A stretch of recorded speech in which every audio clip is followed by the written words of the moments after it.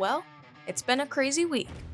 That's a interesting case, to say the least. One of those stories that just hits home with me and with everybody nationwide. I see a wig get ripped off, and then I see another wig get ripped off, and then it's a all-out brawl in the parking lot. And here comes police from all angles. She looked over, and she said, I stopped counting at 22. And next thing I know, another inmate who turned around and say, did she just say what I think she said?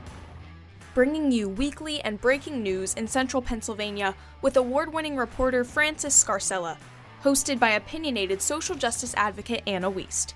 This is In the Know. Produced by Harv Productions, LLC.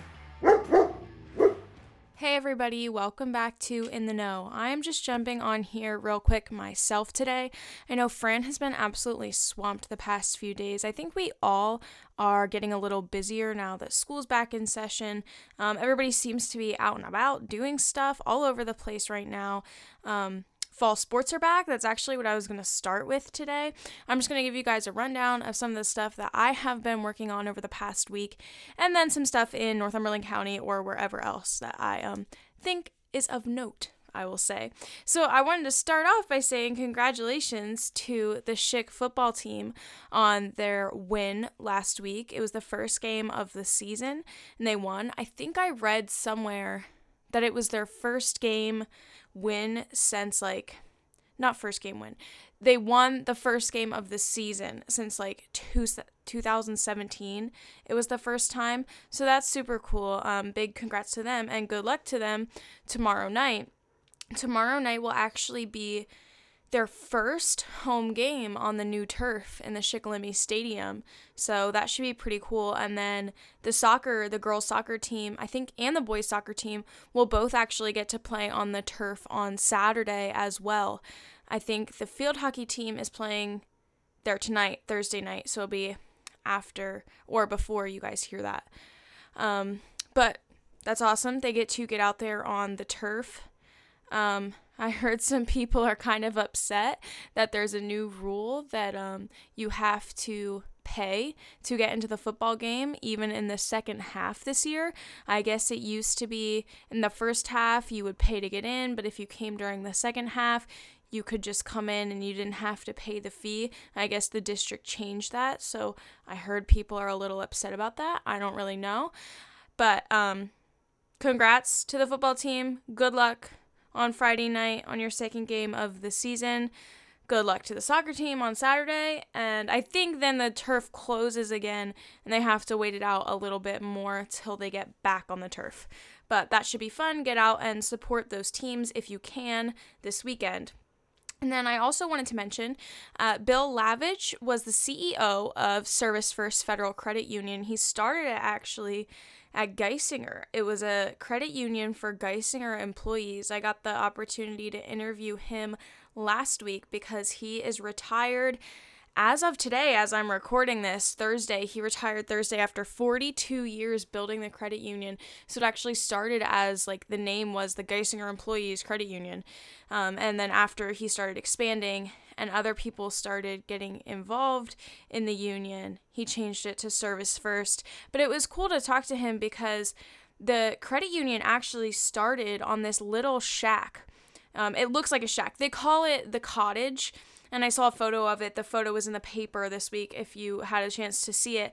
But it was just this little tiny building. And he expanded it. Now I think, this is off the top of my head, they have, for some reason, either 11 or 14 in my head branches of this credit union. So he's definitely built it up over the past 42 years. I mean, we all know of Service First Credit Union. So that was really cool, and congratulations to him on his retirement as of this week.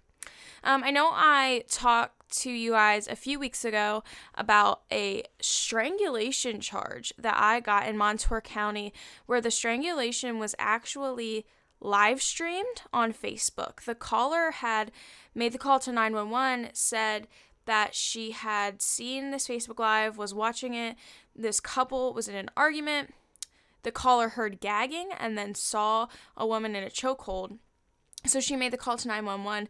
These charges were filed against, I think it was a Bloomsburg man. William Frankenfield.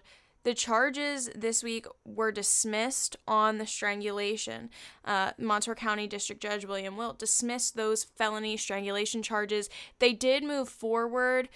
The district attorney did move forward with the resisting arrest charges. I guess by the time the cops got there, this guy had the door barricaded or whatever. That's what police said anyways. So they did move forward with those cases, and those were held for Montour County Court, but the strangulation charges were dropped. Also, in Montour County, if you remember from a few weeks ago, I say a few weeks ago, it was probably at least a month, if not more ago, the guy that was allegedly stealing from the CVS in Danville, and then they caught him in Sunbury. That guy was in Montour County for a preliminary hearing in front of the district judge this week for the Danville incident, and he actually waived the hearing, so that is headed to court in Montour County as well. But I just wanted to give you guys that update. I don't know what the situation is with him in Northumberland County. I'm sure Fran will be able to provide us with an update on that next week. I also wanted to encourage you guys, if you're able, to get out to this event this Saturday in Danville. I wrote a little preview on it. It's called Lights of Hope. And from what I understand, it's this nationwide fundraiser for cancer. And in communities, people decorate these illuminated bags, and they'll be sitting outside at the Maria Joseph Manor in Danville on Saturday evening. I don't have the times in front of me right now, but you can find that story if that's something you'd be interested in. But it should be, it sounds like a very touching event just to go kind of see that. The bags are in honor of those who have had cancer or remembrance of those who were lost to cancer. So it's definitely emotional, and I hope it has an impact on the community, and they do fundraise some money to go towards their cause. Other than that, I hope everybody and everybody's kids had a great first week back at school. I know I'm headed up to cover some things in school at Danville next week, have some stories in this weekend about back to school and testing and all that good stuff. It's kind of a drag for kids, but education is worth it. Stay educated. It'll be worth it in the end. I say that now after I graduated college. Anyways, we'll be back next week. Thanks for tuning in.